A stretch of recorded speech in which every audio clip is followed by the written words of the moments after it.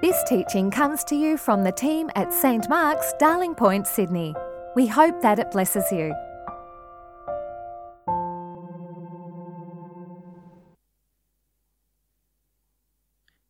The second reading this morning is from Romans chapter 6, verses 1 to 14.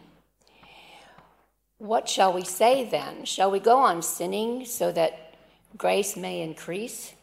By no means. For we are those who have died to sin. How can we live in it any longer? Or don't you know that all of us who were baptized into Christ Jesus were baptized into his death? We were therefore buried with him through baptism into death, in order that, just as Christ was raised from the dead through the glory of the Father, we too may live a new life.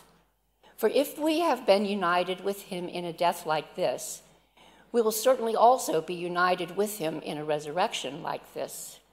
For we know that our old self was crucified with him, so that the body ruled by sin might be done away with, that we should no longer be slaves to sin, because anyone who has died has been set free from sin. Now, if we died with Christ, we believe that we will also live with him.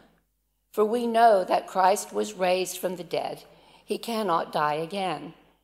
Death no longer has mastery over him. The death he died to sin once for all. But the life he lives to God. In the same way, count yourselves dead to sin, but alive to God in Christ Jesus. Therefore, do not let sin reign in your mortal body, so that you obey its evil desires. Do not offer any part of yourself to sin as an instrument of wickedness, but rather offer yourselves to God as those who have brought from death to life, and offer every part of yourself to him as an instrument in righteousness.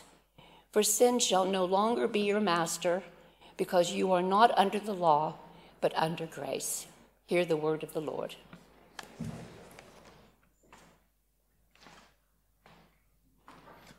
Let's pray. Almighty God, we thank you for your holy word. May it be a lantern to our feet, a light to our paths, and strength to our lives. In the name of your Son, Jesus Christ, our Lord. Amen. Please do be seated.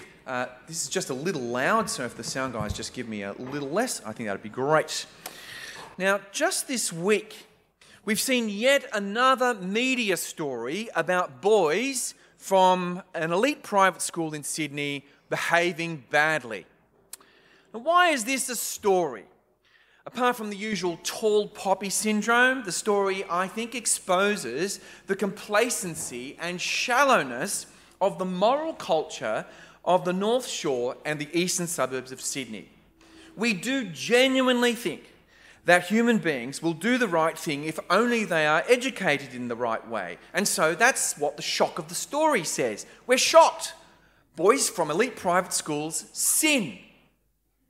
But these stories reveal that our faith in education to change human nature is a sham.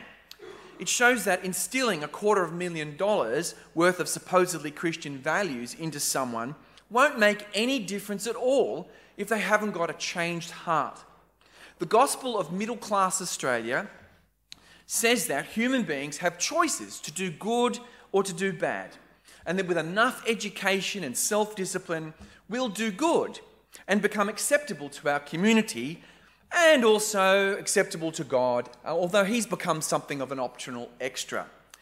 Now, this is basically what the American sociologist, a guy called Christian Smith, calls moral therapeutic deism. You see, I've written that down on the sermon outline, moral therapeutic deism. And he's using this as a description of the actual religion of the post-Christian Western culture. And the creed of moral therapeutic deism has only 4 points. And we've just said the Christian creed. This is the creed of moral therapeutic deism. Firstly, God wants people to be nice, good, and fair to each other, as taught in the Bible and in most of the world's religions. That's the first one. Secondly, the central goal of life is to be happy and to feel good about oneself.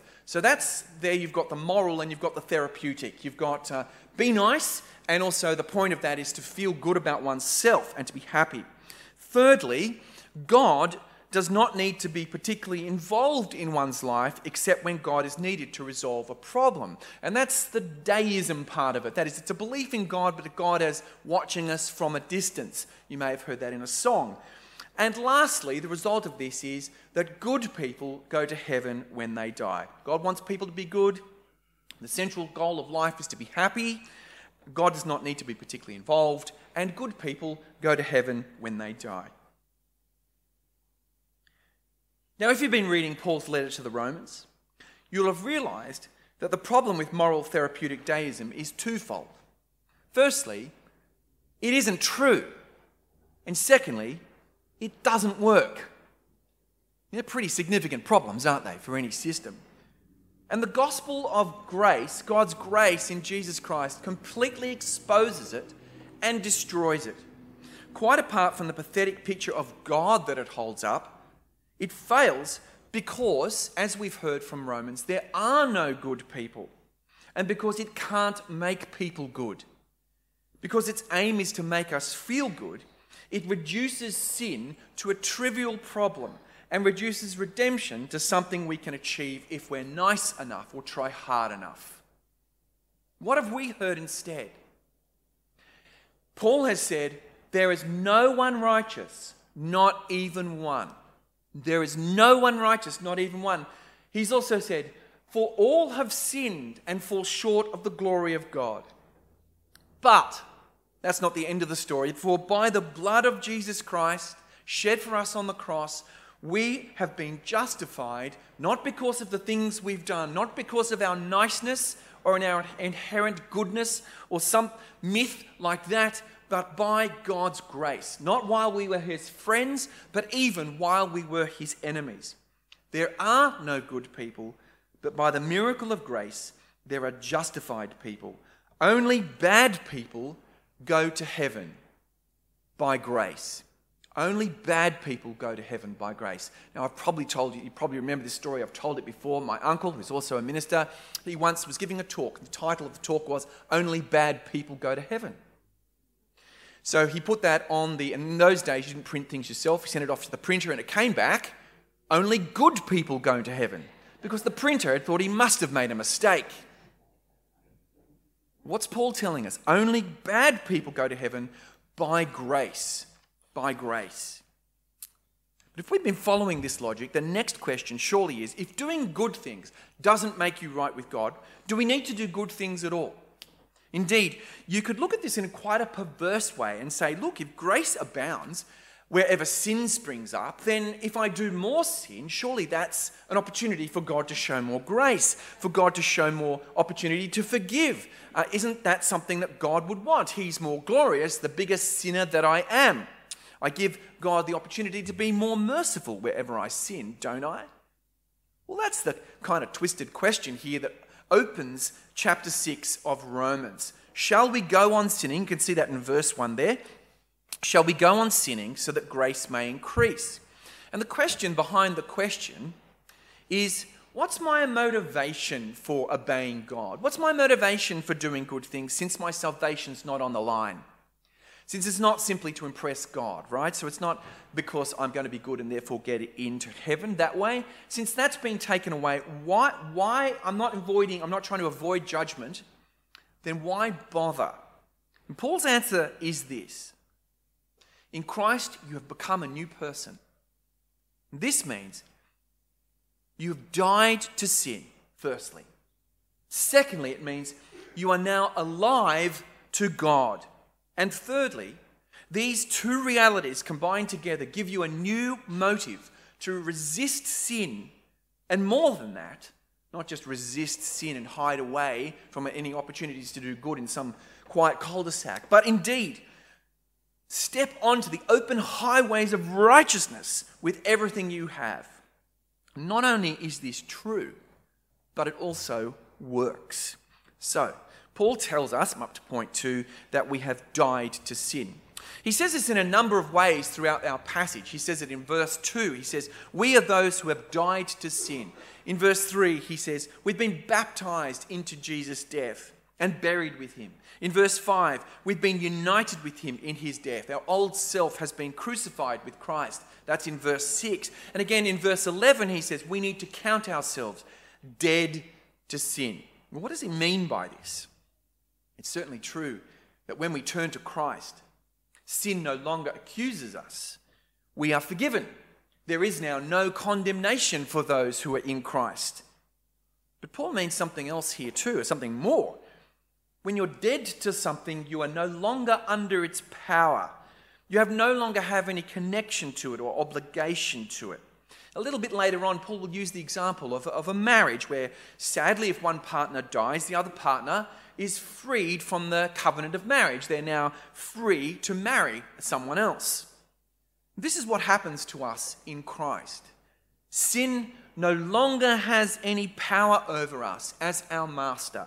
It no longer rules in us. It no longer masters us. We are no longer slaves to sin. Well, you might say, well, hang on a minute, how come I still sin? It's true for us that now sin wages a sort of guerrilla war, a guerrilla campaign against us, taking pot shots against it where it might. But even though sin is around, Paul tells us that reality is that it has been defeated. It's a vanquished enemy. It's been done with. It is not our master anymore. So we do not need to submit to its dictates. Well, how did we die to sin? How does he imagine that this occurred? Well, Paul uses the image of our baptism. It's a little bit tricky for Anglicans because we get baptised at this font here, which is really just a little puddle of water, and we sprinkle it on. But the original form of baptism was, in fact, to be immersed, and usually you use a river. I've done it down at Redleaf Pool or at Shark Bay at Nielsen Park. I've done a baptism there. And you can imagine a baptism happening there. And what we do there is that you actually push the baptizand, the person being baptised, under the water. And it's a picture of a spiritual reality. It's an enactment, a dramatization of what's happening to us spiritually. We stand in the river, we go under, blah, blah, blah, blah, blah, blah. And it's a bit like we're being drowned. It's a picture of death, in other words. The old self has died under the water. And here's the deep spiritual truth that it represents. When we believe the gospel, we are united with Christ. Remember back in Romans 5 where we're now no longer in Adam, the old self anymore. We're now in Christ. And whatever is true of Christ is true of us too. So the death that was due for us because of our sin has already been died for us by Christ. He has died for us so that we no longer are under sin's power. But I would say this is one of the spiritual truths, we find most difficult to believe. We're so impressed by the power of sin. Its power seems so dominant. We're reminded again and again of the weakness of our flesh and the tangled mess of our loves and our motives. Or at least we are, unless we're some kind of twisted narcissist. How can we ever let go of these things that have entwined themselves, burrowed themselves so deeply within us? These things we find so precious and hard to let go of. How could I ever make amends to those who I have hurt? And yet, says Paul, you are not under sin's power anymore. More than that, on the cross, your old self was crucified with Christ. That's what he says in verse 6. Your old self was put to death there too. The old self that was under sin's power in Adam, and the things that it did in the body have been done away with. What we see then on the cross is not just Jesus' death on our behalf for our sins, but our own deaths to sin. There we too are crucified, if you like. Jesus dies for our sins, but also puts our old selves to death. We see there our own death to sin. And what emerges from the death of the old self is now a new self, now alive to God. If we've been crucified with Christ, then we need to remember that what also happened on the third day is a reality that exists for us too, since we are united with Christ. Christ rose from the dead. If we were buried with him in our baptism symbolizes that, going under, blah, blah, blah, blah, blah. Well, then too, we'll come out of the grave. We will defeat death. And in baptism, of course, we don't leave the person under the water. They come up again as a new person. It's a sign of the resurrection power that we now live in. We were, Paul says in verse 4, buried with him through baptism into death, in order that, just as Christ was raised from the dead through the glory of the Father, we too may live a new life. And it's a certainty. If we're united with him on the cross, then we will also be united with him in his resurrection. If our sins have been paid for, then also we will be given a new resurrection life. Now, this is really significant because you and I have now a new life to live. Our old self, ruled by sin, was crucified so that our new self can emerge full of good works and righteousness, full of a desire to do the things that God wants done in the world. It's a bit like the caterpillar and the butterfly. The death, so to speak, of the caterpillar, which can only crawl and eat, is needed for the emergence of the extraordinary flying creature of love that is the butterfly. The caterpillar goes into the cocoon, it kind of turns into soup, and is reconstituted, remade. So it is with you and me. Our old self has died now. The new self has emerged. Of that you can be certain. Surely, says Paul in verse 8, if we died with Christ, we'll also live with him in his resurrection life. Death no longer has mastery over him. It's what we celebrate on Easter Day. Death has not held him down. He has risen triumphant from the grave. And that's not just a fact in history. That's a reality in which we live. That is true of us as well. His death is ours. His resurrection too is surely ours. That's what believing in the resurrection of Jesus means.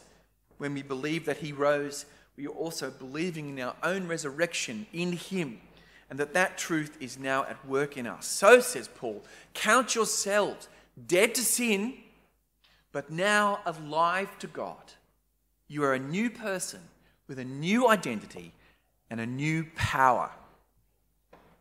So here are the motivations for resisting sin and living a righteous life.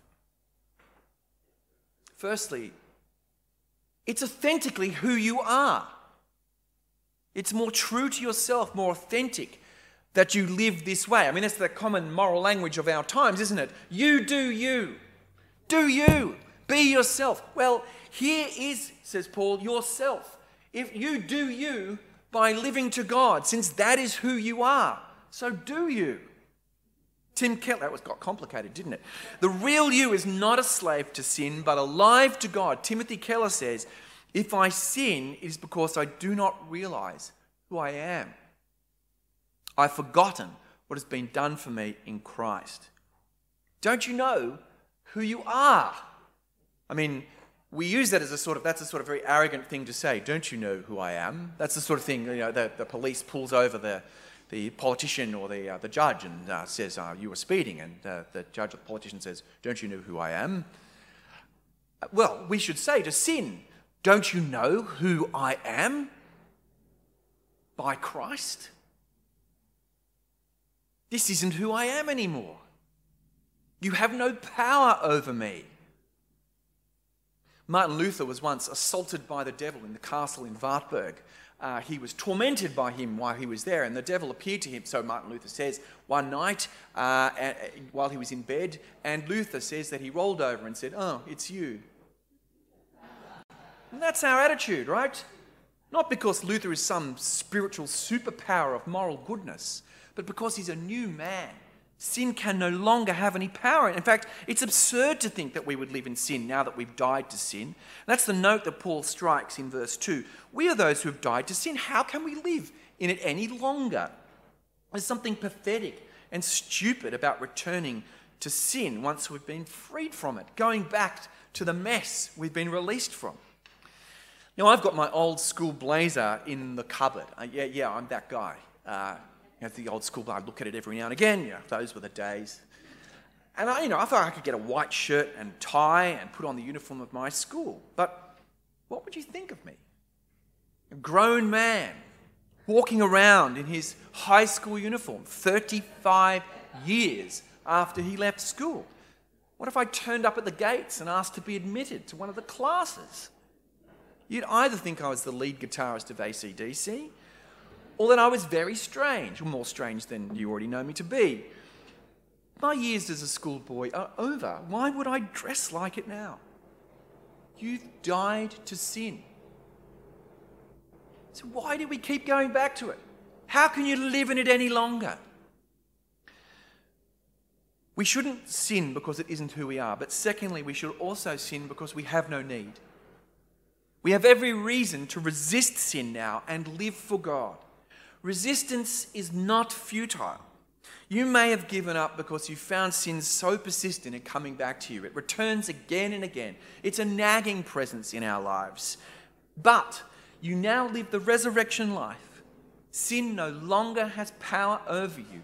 You have no need to do it, and your resistance is not futile. Now, I was reading this week that J.R.R. Tolkien took 17 years to write The Lord of the Rings. And he didn't know whether it would be a success. In fact, it wasn't immediately a success. And I can't imagine embarking on a project for 17 years and not knowing whether anyone would read it. He had no idea that it would become a tourism ad for New Zealand and all the other things that it is famous for. I'm not sure that I would persist in something as long as that if I was not assured of the outcome. But in your resistance against sin, day by day, in little things as well as in large, you know what the outcome is. You know that it's worth it. You know that the victory is yours. And so Paul urges us to resist sin in these verses, verse 12 to 13. He says, "Therefore, do not let sin reign in your mortal body so that you obey its evil desires." Remember that language of reigning that we saw last week? The realm of sin, the realm of Adam, sin and death, and the realm of Jesus Christ, life and righteousness. Who are we now to obey? To what commander are we going to give our bodies? To what beat are we going to march? And the metaphor probably is a military one, with the word instrument in these next couple of verses also meaning weapon, can mean weapon. So do not offer any part of yourself to sin as an instrument, as a weapon of wickedness, but rather offer yourselves to God as those who've been brought from death to life, and offer every part of yourself to him as a weapon, an instrument of righteousness. Do not let sin control you. Do not give over your body to sin to do its worst.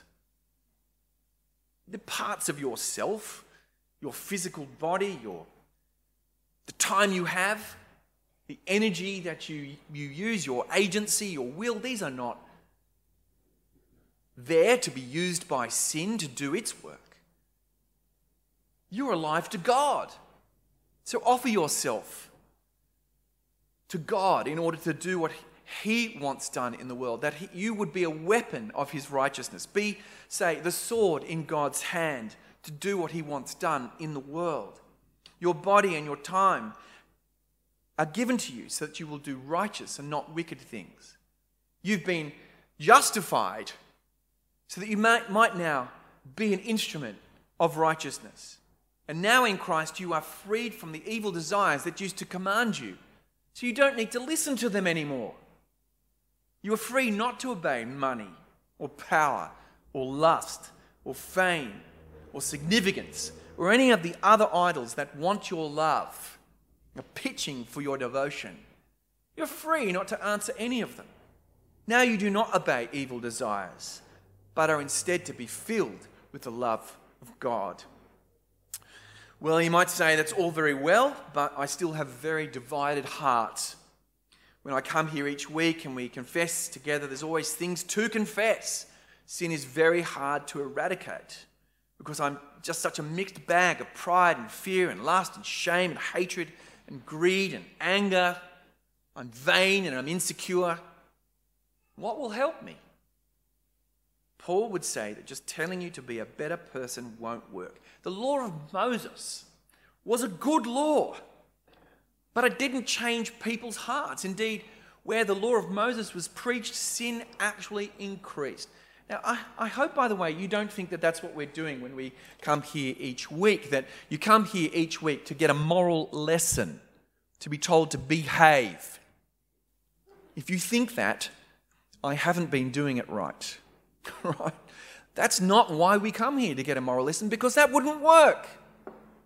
It doesn't work.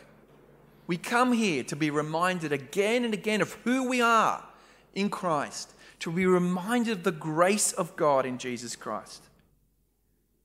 For that is what will shape us. That is what will change us. Now, a lot of Christians think that even though we've been saved by grace, that the engine of our obedience is now more rules. And so you become a Christian and you've got about 5 minutes to enjoy grace. Oh, it's fantastic. And then we're going to show you the rules, right? So you're going to get back onto that, and that will really suck the joy out of being a Christian. In fact, I've even heard people say that they've stopped being a Christian because they hated feeling guilty all the time. And Paul would say, it's not the rules you need to know. You need to know who you really are. Don't you know who you are? You are not under law, he says in verse 14, but you are now under grace. The Christian life is lived entirely by grace, not by the law. So what motivates us to change? Knowing who we are by grace. And that's why Paul tells us again and again in this passage that we need to know stuff. We need to know deep within us who we are. We need to know, for instance, that we've been baptized into Jesus' death, which means we also share in his resurrection life. We need to know that. We need to know that our old self was crucified with him and we are now no longer slaves to sin. We know, he says, that Christ was raised from the dead, which means that death and sin no longer rule him and so therefore no longer rule us. And we also need to think of ourselves as dead to sin but alive to God. That's what he says in verse 11. Count yourselves or reckon yourselves. Think of yourselves as dead to sin, but since you are, but alive to God in Christ Jesus. My dear family in Christ, this is what I so desperately want you to hear. This is Christ's medicine for us in our woes. It's his grace. The grace in which we stand. The grace by which we have new life. We are new people. Do you know who you are? Do you know who you are? I want you to care about sin in your life.